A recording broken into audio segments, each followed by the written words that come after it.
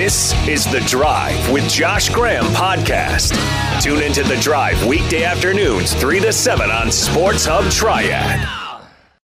Dude, you are so money, but you don't even know it. But you do. This is The Drive with Josh Graham on WSJS Sports.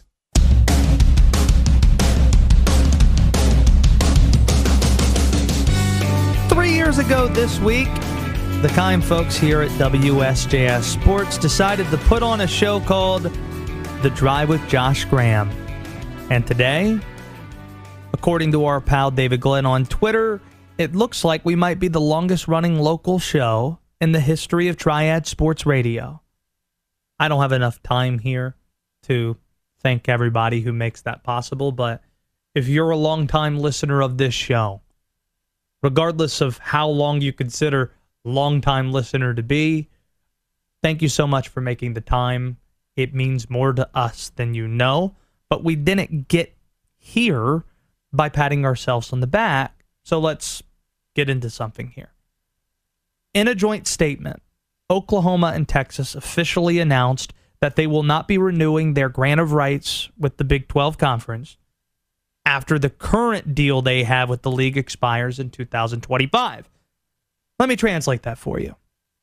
They're gone, and they aren't leaving, in my opinion, without knowing what their next stop is. It's going to be the SEC, and while I think both Texas and Oklahoma will transition just fine to the South, I expect more from the Sooners. In fact, I expect a lot more from Oklahoma, because I think they could thrive in the SEC, maybe even enjoy similar success to what they enjoyed in the Big 12 Conference. I get it's a leg up in competition, but look at the reasons why Oklahoma wants to join the SEC. It's not all about money. Of course, that's a piece of it, as we've discussed. It's why Maryland left the ACC for the Big Ten just to be uncompetitive and not have any rivals and have to get on a plane every week to play any of their ball games. They were broke. They saw a payday, an improvement of pay in the Big Ten Conference. They went ahead and took it. In this circumstance, Texas and Oklahoma, they are fine. Look at the revenue. They are fine. But they saw that the SEC got this massive TV deal with ESPN to broadcast their games exclusively. They already were dealing with the gap in TV revenue. They saw that was only expanding. They're just propping up the conference that they're in, and they said, listen, if we can't beat them, join them. So money does play a role in this, but I think for Oklahoma specifically, joining the SEC gives them a massive recruiting boost. In the last 10 years, according to 24/7, Oklahoma has not had one top 5 recruiting class. In the last decade, Oklahoma football that's been to the playoff a handful of times. I believe the only team that's been to the playoffs more than Oklahoma, the only teams, plural, Alabama and Clemson. Yet, in the last decade, they have not had a top 5 recruiting class. Meanwhile, the Texas Longhorns, they've had 4. Texas has this brand and this school and this donor base and this TV network where they could go to a recruit regardless of where they're at and say, we're Texas, come play for us, and you're going to be playing for one of the biggest brands in college football, and everybody's going to care. And that has not changed regardless of how bad Texas has been relative to their standards in the last decade. Texas is going to be all right. It's not going to be a massive uptick in recruiting them joining the SEC. It will be that for Lincoln Riley's group. Lincoln now has a good reason and a good chance to recruit Georgia and Florida, to get some of these monster athletes to go to his school with the promise that they will be playing close to home. He can't say that now. That's why he doesn't have a top 5 recruiting class. He can't recruit the South as well because It's hard to convince them to come to Norman, Oklahoma, regardless of how good that offense is, when many of the other schools you're recruiting against, I can play close to home. It's the SEC. There's more attention, more eyeballs, more social media engagement. It's hard to fight that. This is going to be massive for Oklahoma. And it looks like he's going to have a few years to get it ramped up so they can hit the ground running right out of the gate. If they're not going to join until after 2025, the next few years, you recruit differently. You build different relationships. So that by the time you're playing SEC football games, you are in pristine position, not just to compete, but to contend. The SEC, they haven't seen anything like Lincoln Riley's offense. Yeah, they've seen it in flashes. Alabama at points has this high-octane passing attack. Joe Burrow with Joe Brady in 2019 at LSU. But by and large, the Big 12 does things differently. Just look at the last time we saw expansion. 2 Big 12 teams joined the SEC and were made fun of, thinking that they could compete in the Southeastern Conference. Texas A&M and Missouri. You think you could compete with Bama, LSU, Auburn? You guys are cute. Texas A&M had a Heisman Trophy winner in Manziel. Missouri won a division in the SEC, went to the SEC championship. It took time for the conference to adjust to the way that Missouri and A&M played football. It impacted things. There's no doubt about it. And once they adjusted, things went back to their normal rhythms. Oklahoma is a lot better than A&M and Missouri. Lincoln Riley is the best coach, will be the best coach in this conference, not named Nick Saban. If Nick Saban's still coaching in the SEC in 5 years. That's another big deal here that I don't think's being talked about enough. By the time Texas and Oklahoma join the SEC, if this is in fact going to happen after the grant of rights deal expires in 2025, are we sure Saban's still going to be coaching? We've seen it here in this state. These legendary coaches that have been around, Roy Williams and Coach K, deciding to hang it up. They're done talking with 16, 17, and 18-year-olds. They're done trying to adapt so much to how much college football and college sports are changing.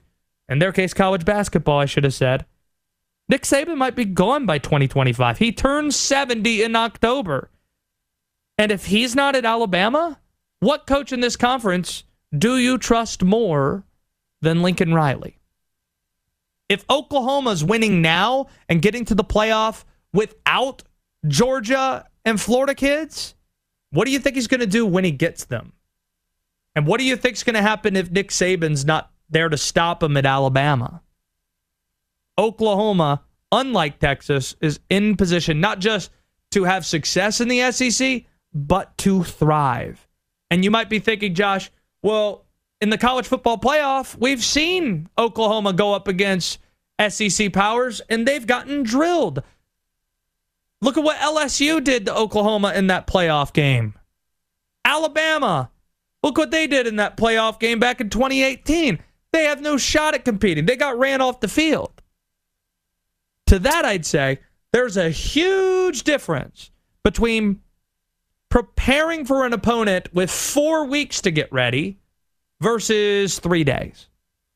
Preparing for Lincoln Riley's offense on 3 days' notice, a lot different than 4 weeks. And I think that's what we're going to learn when Oklahoma joins the SEC in a handful of years.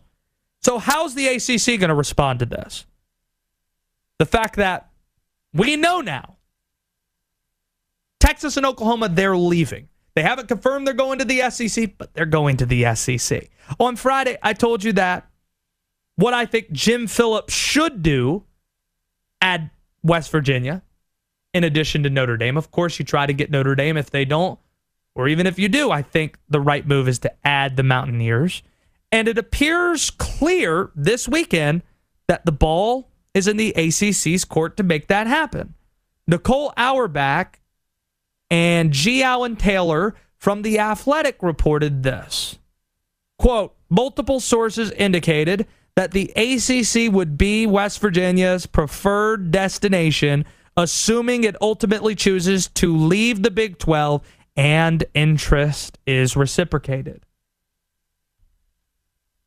Rather than just say West Virginia is the best option for the ACC, I'm going to go out and say that West Virginia is going to be a part of the ACC's expansion plans. I don't have that on any type of record. I'm not reporting this. This is not. This isn't based on information from the conference itself or even coaches or ADs. They're pretty tight-lipped on the subject right now. But I do think West Virginia has a stronger case to join the ACC now than 10 years ago. Consider this, and then we'll get to a phone call or two, marking our 3-year anniversary on the show, 336-777-1600 if you want in. The rise of Clemson.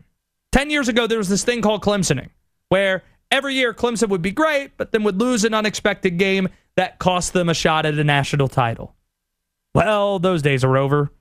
In 2011, we were still a few years out from Deshaun Watson winning the title for Clemson and Trevor Lawrence winning a title for Clemson. Now they're the power of the league, and their voices are loudest in those meeting rooms. President Jim Clemens is a West Virginia grad. That's certainly worth knowing. Plus, all the teams that got in over West Virginia from the Big East, they're in this league. They now have a voice in the conversation. They might want one of their old friends to join in. I'm talking about Pittsburgh, Louisville, and Syracuse. ACC leadership, they'll be more receptive to it. Jim Phillips, he's trying to make a name for himself. The league's in a more desperate position because of TV revenue and this grant of rights agreement that goes through 2036 that makes things ominous from a revenue perspective. The league's more desperate. Jim Phillips is trying to make his mark. A new commissioner, he has to do something. West Virginia, I think, is going to be there waiting for him. Plus, let's not forget that West Virginia's AD, Shane Lyons, spent 10 years as an ACC associate AD. 10 years ago, there were better options than West Virginia. There's no question. You could turn away UConn. You could turn away West Virginia and bring in the teams that you did. Right now, other than Notre Dame, there's nobody that brings the regional aspect that West Virginia does. A top 40 budget that's available to you. Facilities that just got renovated that look tremendous, that have been recently upgraded. Tremendous fan base. There are negatives. Academics, TV market. But the positives, I think, outweigh those negatives. You've got to act. You say football is going to be a priority. Well, West Virginia has pedigree in football. And they're also pretty darn good at basketball, too. I think they have a stronger case to join the league than they did 10 years ago when, of course, they wanted to join. Let's go to Mark in Greensboro. Mark, it's good to hear from you today on our show's 3-year anniversary. What do you got for me? Yes, sir. Hey, first off, congratulations. Happy for you. It's a pretty big milestone. And I just wish you many more years in this market, and hopefully that comes to fruition. Thank you. What I was going to say was, how about? I know you've been kind of touting West Virginia. Let's say Notre Dame says no. And I'm glad you brought up the streaming service. I made a call to Robert when you were in a thing at the ACC meetings, and I just said, make sure you pass that along to Josh, because that's a huge part of why they're thinking no to joining a conference, because they feel like they can make that into like Netflix for Notre Dame. And to hold you up real quick, they're hoping, and this is what I was told by someone with Notre Dame, that they're hoping to do with that streaming service what the Yankees did years ago with the Yes Network, which has been incredibly profitable for them. Absolutely. And so what I was going to say is, when we're talking about ACC, SEC, just one quick point on Oklahoma, and then I wanted to see another team that you would consider adding. Oklahoma, I think they're great. I think you're probably pretty spot on with Lincoln Riley, but I'd like to see him spend a year or two in the SEC before we start getting him to that level, because he's playing Kansas State and TCU. These defenses are so bad. I mean, look at the points per game that Oklahoma is putting up and the defenses that they're playing against. And that's why going into a BCS game or college football playoff, they get blasted because the athletes aren't there. Yeah, maybe 4 or 5 years in, once he gets his recruiting done, that's possible. But, I don't think initially they're going to have a ton of success. I heard a guy on Dan Patrick this morning saying, Oklahoma has a hard enough time with TCU and these guys, Iowa State, and now we're going to play Alabama and Georgia on a regular basis. That'd be tough. We'll see. You got to step up the recruiting. You got to step up the recruiting if you're going to step up in competition. Who's the team you want to throw my way? If you're going to consider West Virginia, why don't you consider Cincinnati? Top 10 team last year. As you know, our boy Wes Miller's up there as a basketball coach. Yeah, huge Cincinnati fan, Mark in Greensboro. I forgot you're a huge Cincinnati guy now, right? Let's go, man. But I'm serious. Like, if we're going to talk about going that far up north, and we have Syracuse involved in upstate New York, I mean, talking about regional, I mean, Cincinnati's got a really good football program now. Like I said, top 10 in the country last year, rising coach, and then you got the basketball team has pedigree, 2-time national champions. I mean, not a bad pick. Yeah, I would love to see Wes Miller closer around, and I appreciate the call, Mark, and also the kind words as well. That's Mark in Greensboro, kind enough to join.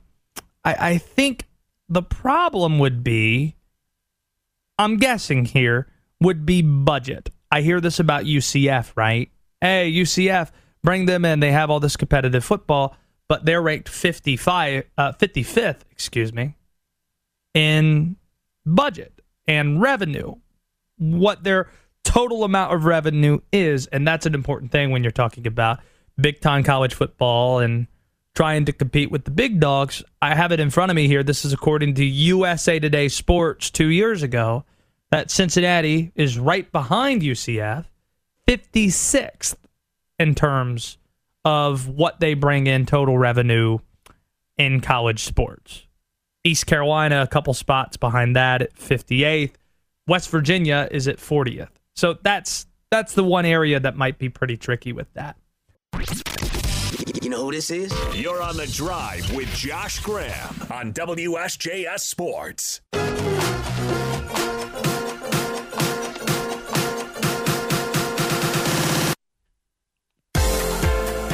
Brian Geisinger now joining us from ACCSports.com.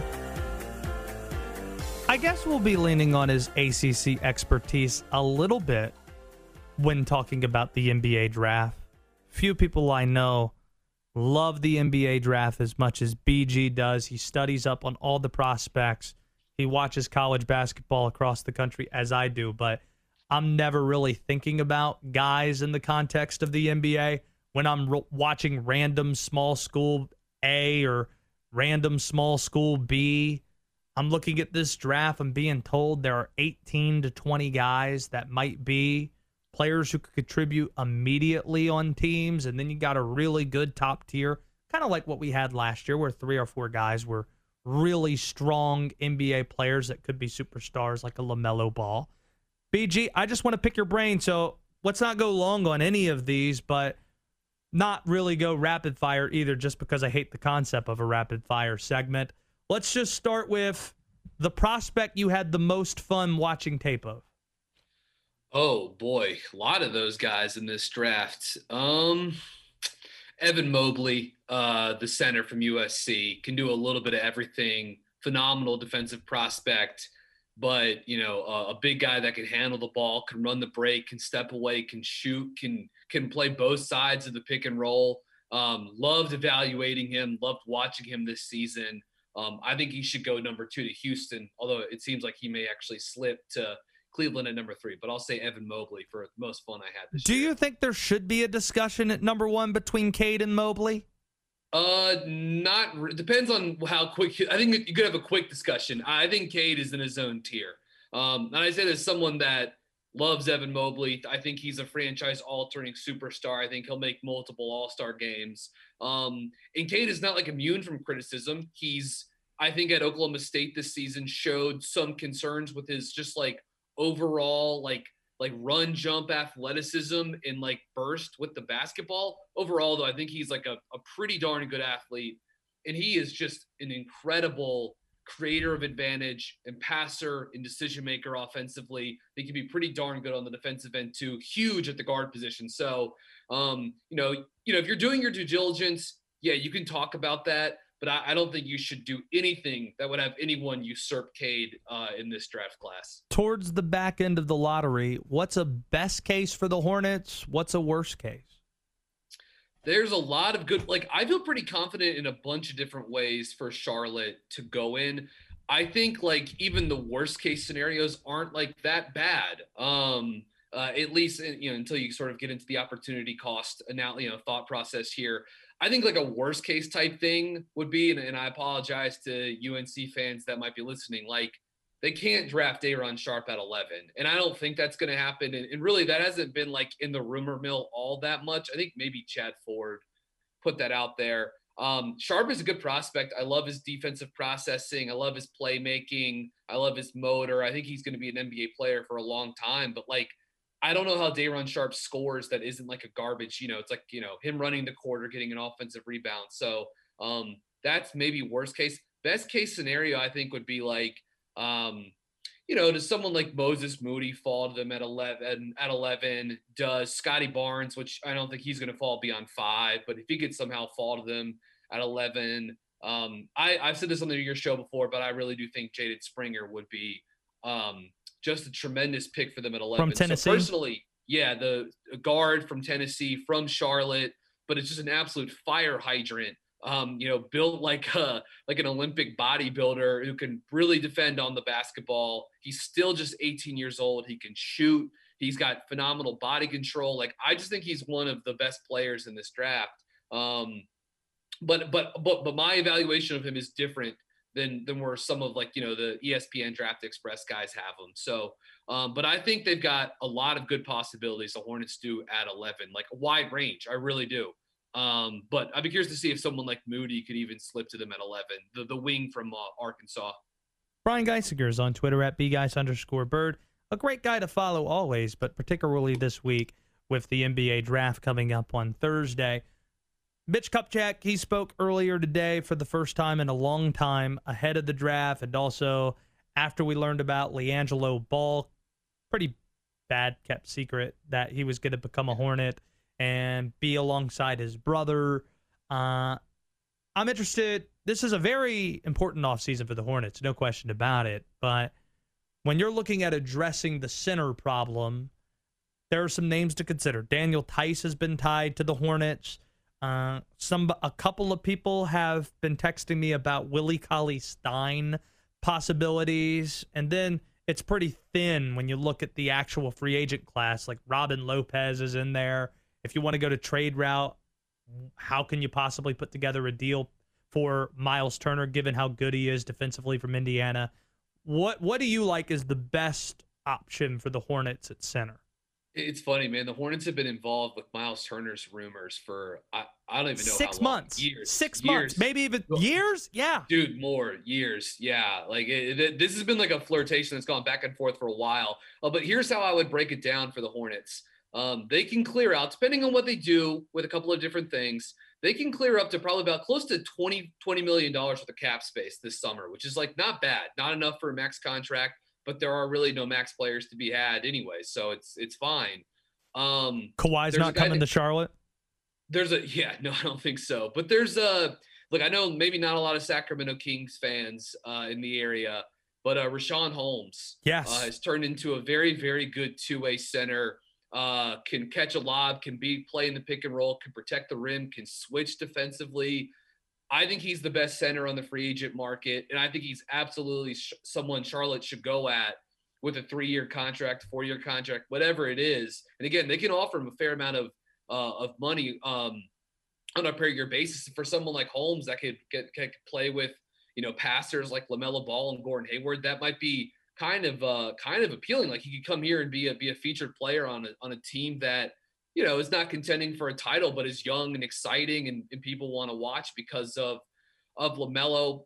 In the secondary market are guys like Daniel Tice, who you mentioned, Nerlens Noel, potentially Mitchell Robinson, depending on what New York does with the Knicks do with his contract. Perhaps Montrezl Harrell could be a player in free agency for the second year. Here we go again. Montrezl Harrell.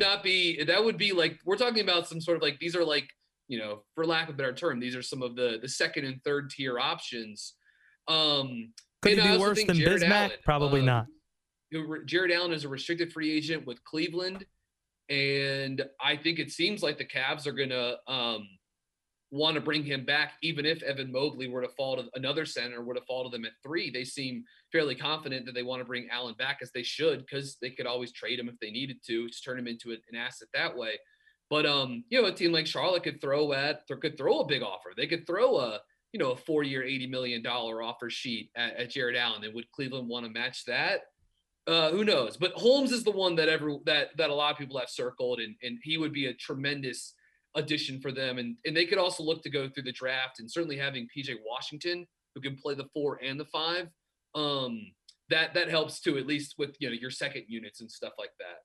30-second version. What are you expecting to do on draft night? Where can we follow your coverage? All over the place, but definitely at @bgeis_bird on Twitter. We'll have stuff going up with the ACC guys at ACCsports.com, and the Buzzbeat Cup podcast. We'll be doing a live show that night at Buzzbeat Pod on Twitter. Looking at what the Hornets end up doing that night. It seems like Kai Jones might be the guy for Texas, but it just a lot's going to depend on what happens to them in front of them. So. As is the case when you draft at 11, like there's just gonna be a lot of moving and shaking in front of them. But seems like Kai Jones, the center from Texas, and maybe even Corey Kispert, the shooter out of Gonzaga, are emerging as sort of two of the more likely candidates that Charlotte is interested in. Speaking of Texas, this note before we get to Out Precise The Geis comes from Ross Dellinger. SEC presidents have called for a meeting on Thursday. Texas and Oklahoma earlier today announced that they would not agree, that they would be finished after this grant of rights that they have with the Big 12 that goes through 2025, essentially saying they're not going to be a part of the Big 12 anymore. According to Ross Dellinger, the second step is applying for membership, which is expected to happen but hasn't yet as of 5 o'clock Monday afternoon today. The third step after applying for membership is a presidential vote, which could happen as soon as Thursday. There you go. Let's get into Out Precise The Geis. Brian Geisinger is a basketball genius. Josh Graham, is not. I'm smart, you're dumb. I'm big, you're little. I'm right, you're wrong. Listen as Brian launches half-court shots and Josh, well, double dribbles all over himself. And there's nothing you can do about it. Get off the bench and try to out-precise the Geis. Robert Walsh said pretty unilaterally that the last time we played this game was the best version of Out Precise The Geis, where we were both just sinking half-court shots, but somebody had to win, and you won by like 1 point difference. Well, only can only go down from there, then, right? If we did our best last week, then I look forward to falling short with you. Nah, this is going to be Godfather 2. See, that's Godfather 1. This is Godfather 2, which I believe is the better of the two. Yeah. Let's hope so, right? I hope you guys are ready. I don't need any short answers here, guys. I want you to think thoroughly and give me as much time as you possibly need because these are some tough questions. The Olympics are here, and even though the USA is down, they're not out, and that's where I want to start Out Precise The Geis today. Kevin Durant only had 10 points, and I think that's in part due to the 3 fouls he had in the first half. How many times has that happened in his 544 NBA game career? How many times has Kevin Durant went to the half with 3 fouls? It cannot be many. By the way, yeah, Durant 10 points on 12 shots, and he fouled out of that game against France. I mean, that's it's hard for Durant to play a worse game than that. Honestly, just a complete outlier performance from him. And before you get into this, too, guys, I had a question. Like, it seems like nobody's really shooting well from 3. It's not just the U.S. Do you think these rims have something to do with it? It's just a different kind of ball. Maybe that, maybe some of if there's any sort of like depth perception issues, at a new gym, maybe these guys are just tired too. But I think at this point, the sample size is still small, so we'll see what happens as things go along. Like that, they're going to shoot better from 3 going forward here. Or they're going to get sent home really, really quickly. But for Durant, I will say 20. How about that? I've got 9 written down here.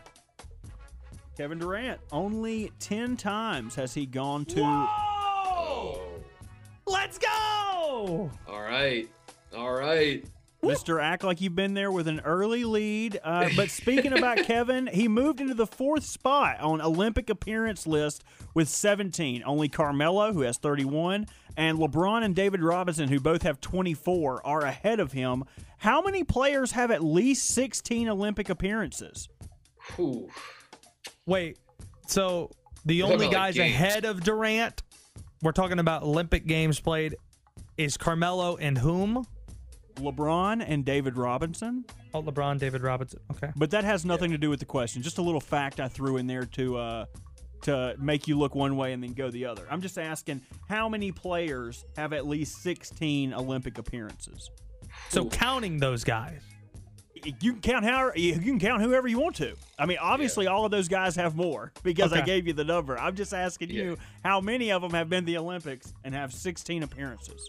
Okay. It's basically guys that have played in the Olympics twice because that's 8 games. I will say, I'll say 15. I've got 11. 15 people. Let's go. Let's go. Olympic appearances. You gotta stop. Let's go. That's unbelievable. I ticked them off because I was off 1 and BG got ran off the floor in the first game or the first question. But then he just goes and hits it off. This is like when NC State was leading at halftime against Houston and Phi Gamma Slamma, and then they scored like 15 or 17 in a row. That's what BG just did here. So it comes down to this. The last question of Out Precise The Geis. All right, while France is getting a lot of pub for beating the U.S., and they should, another NBA superstar is garnering a lot of headlines of his own, and that's Luka. Luka snapped for 48 points in his Olympic debut. How many times has Luka scored 48 or more points in his career? Oh. Whew. Wow. Boy, I don't know if you guys saw any of that game today. Luka, man, that guy is something something special. I will say 0. Trick question here on your part. I'll say 0. I've got 7 written down. You are too smart, guys. I cannot even get you, even with my phonetics. Let's go. Trying to throw something there. Luka's career high in the NBA is 46. He has never scored 48 points in the NBA. Let's go. I saw people talking about this on Twitter earlier today, so I had a little bit of I had an idea of where this one was going. We got a ringer in here. That's the ultimate research, man. Because look at me. You think I'm doing real research? If it ain't on Stats Reference or ESPN, buddy, it's not a real thing that's going to be on the show. So check those out if you want to do some research. That was a fun one. Geis wins 2-1 there. We've got a ringer in here. When the bleep did we get ice cream? Yep. BG. Man, this is the 3-year anniversary of our show, and you've been on this show pretty much the entire way through, my friend. Well, that is, oh boy, 3 years. Where did the time go? The last year has been a bit of a blur for a variety of reasons, but yeah, it's good. Thanks for having me on. It's always fun to join you guys and talk about hoops with you and Robert. Yeah, good luck. We'll talk to you soon. There he goes. That's Brian Geisiger joining us. Follow his coverage, bgeis_bird, and it's draft week, so a lot of stuff going on there. Gosh, we'll get into many of the draft topics on tomorrow's show because we just, frankly, have run out of time on today's show. Jay Billis, we're hoping to catch up with him before we get the draft night on Thursday. He's just firing off takes on SportsCenter saying that the SEC and ACC should have a merger. Last call for phone calls today. If you want in on our 3-year anniversary show, 336-777-1600 is the phone number as always. We've got Permar, who's going to join us tomorrow. That is always a lot of fun. And in addition to that, Robert, we're just a few weeks away from the start of the Wyndham Championship at Sedgefield in Greensboro, where I saw that Webb Simpson is going to be a part of that field. A lot of local guys. Hope Will Zalatoris' back is feeling better after having to withdraw from the Open Championship. I saw that he's going to be in the mix. Cam Young or no, it was Cameron Champ. Good on him getting a win yesterday on the PGA Tour. So it's about time for us to be talking about golf and be talking about football. Gosh, we got training camp later this week. This might be the most jam-packed month of July that I can remember as somebody who's in the media. Usually, July's a month, hey, you take off for vacation and you're just hanging out and just counting the days until we get to football season, but not this year. So much is happening. Weird. A little weird. I know it's weird. Just go with it. This is The Drive with Josh Graham on WSJS Sports.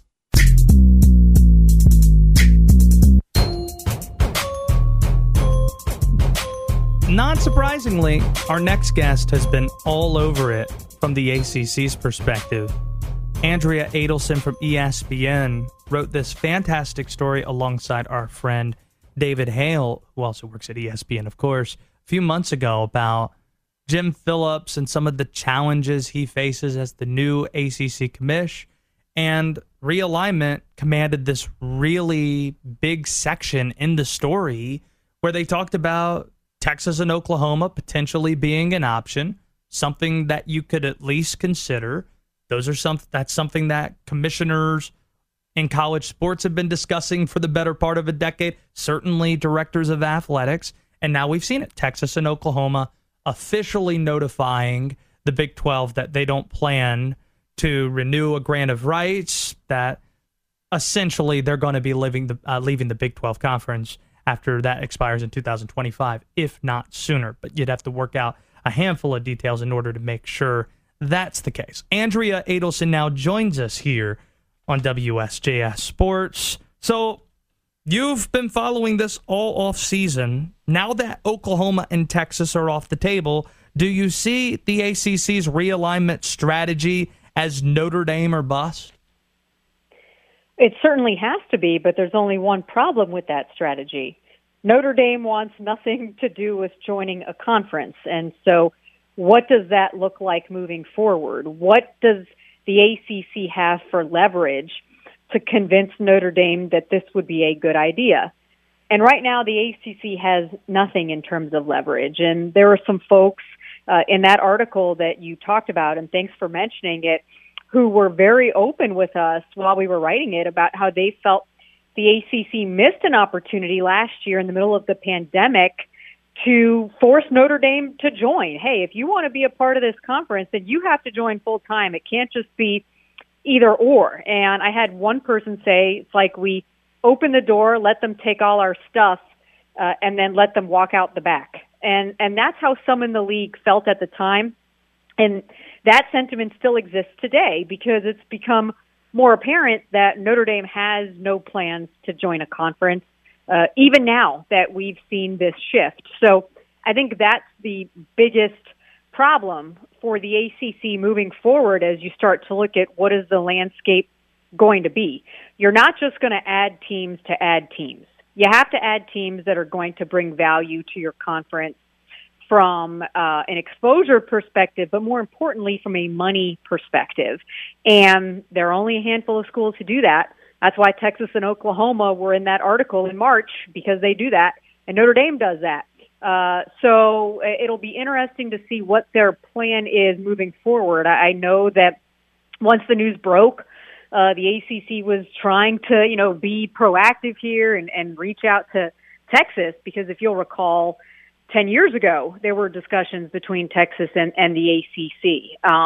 So now that that's not going to happen, and now that it appears Notre Dame is not really convinced they need to join a conference, what do you do so that you essentially are not just pushed off to the side and irrelevant?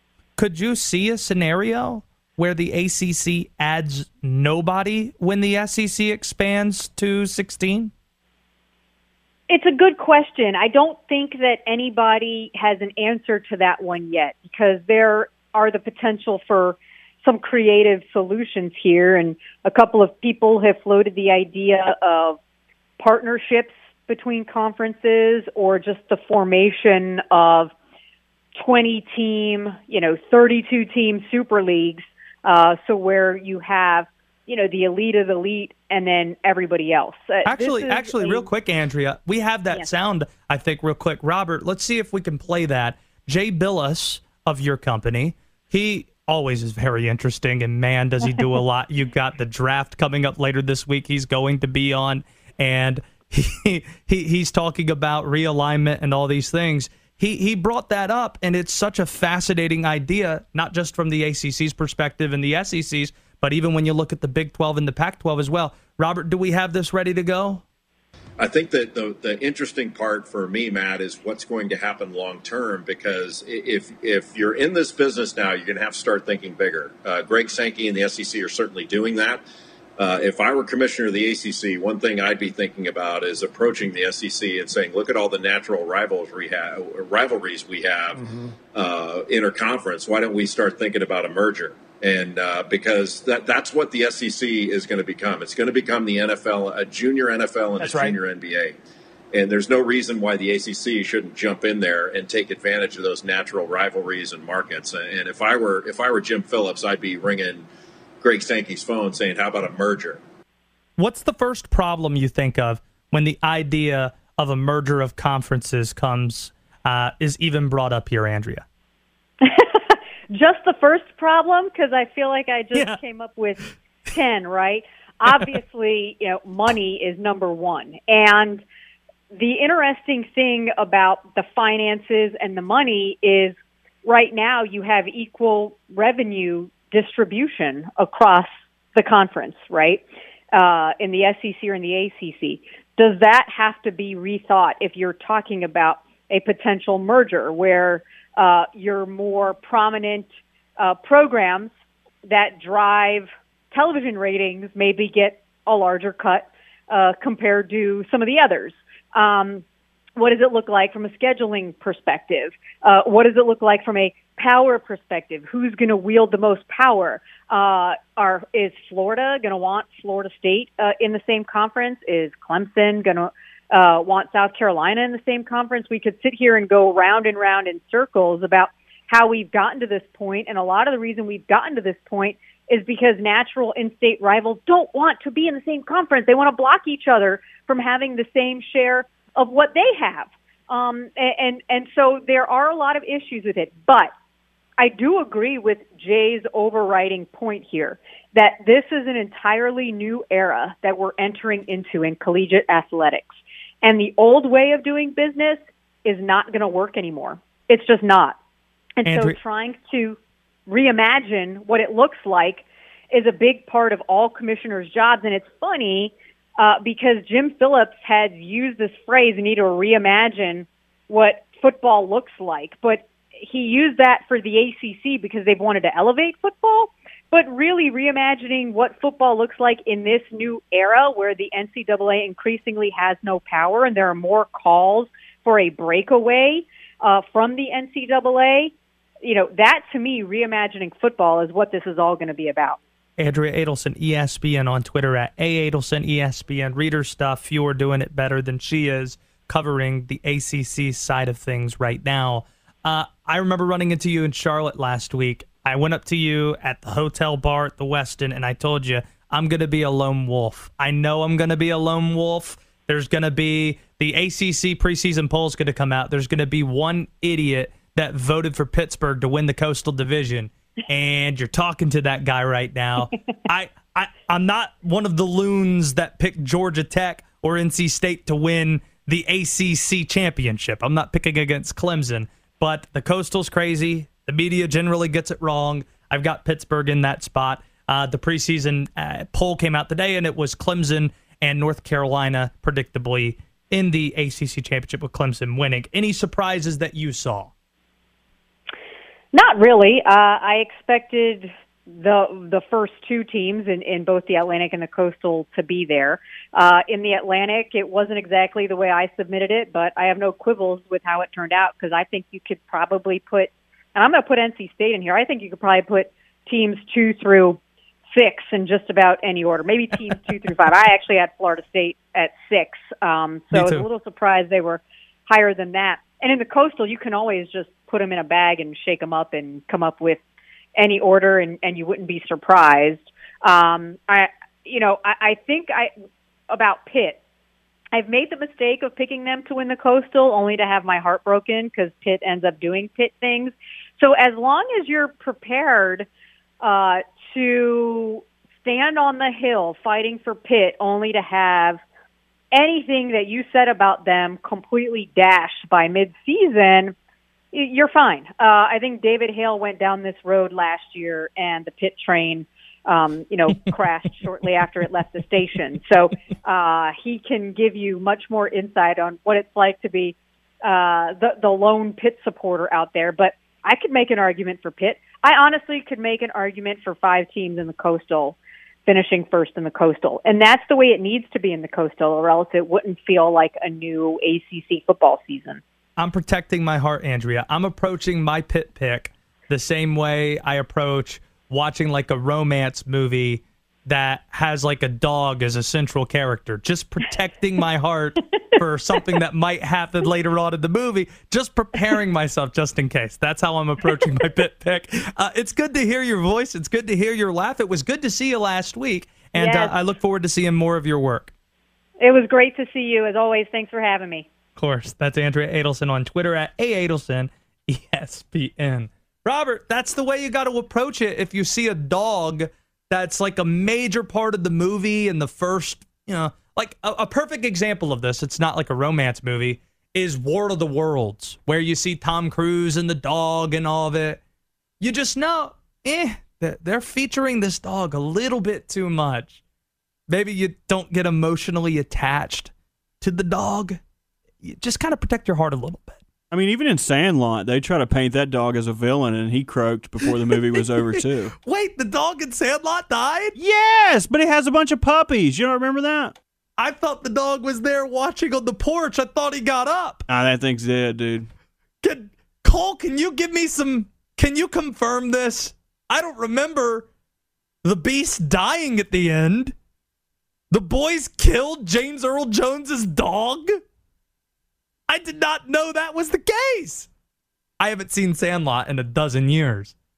But the dog died? I thought so. Maybe I'm wrong. But I thought he had a bunch of little puppies. Cole, what do you have for me here? Well, it's only been a couple seconds, so he hasn't been able to Google search enough to see if the dog dies or not. I'm sorry, Cole. We're going to get to your Packers in a bit and get to Aaron Rodgers and Deshaun Watson momentarily. But this is a depressing way for this segment to end. I hope it actually ends with something more cheery. I mean, you're the one that brought up dogs dying. I know. I regret that. It's why I didn't watch the movie Dog's Purpose. I saw the trailer. I said out loud in a movie theater, "Oh, bleep off," to the point where a mom and her kid looked over in my direction when I said it. It was a reflex. Oh, bleep off. Okay, he doesn't die in the first one. He dies in the second one. I didn't know there was a second one. Yeah, it's not. The new dog's name is Goliath. But yeah, he dies, just not in the first movie. Okay, that makes me feel better. I haven't seen the second one. Now I'm not going to see the second one.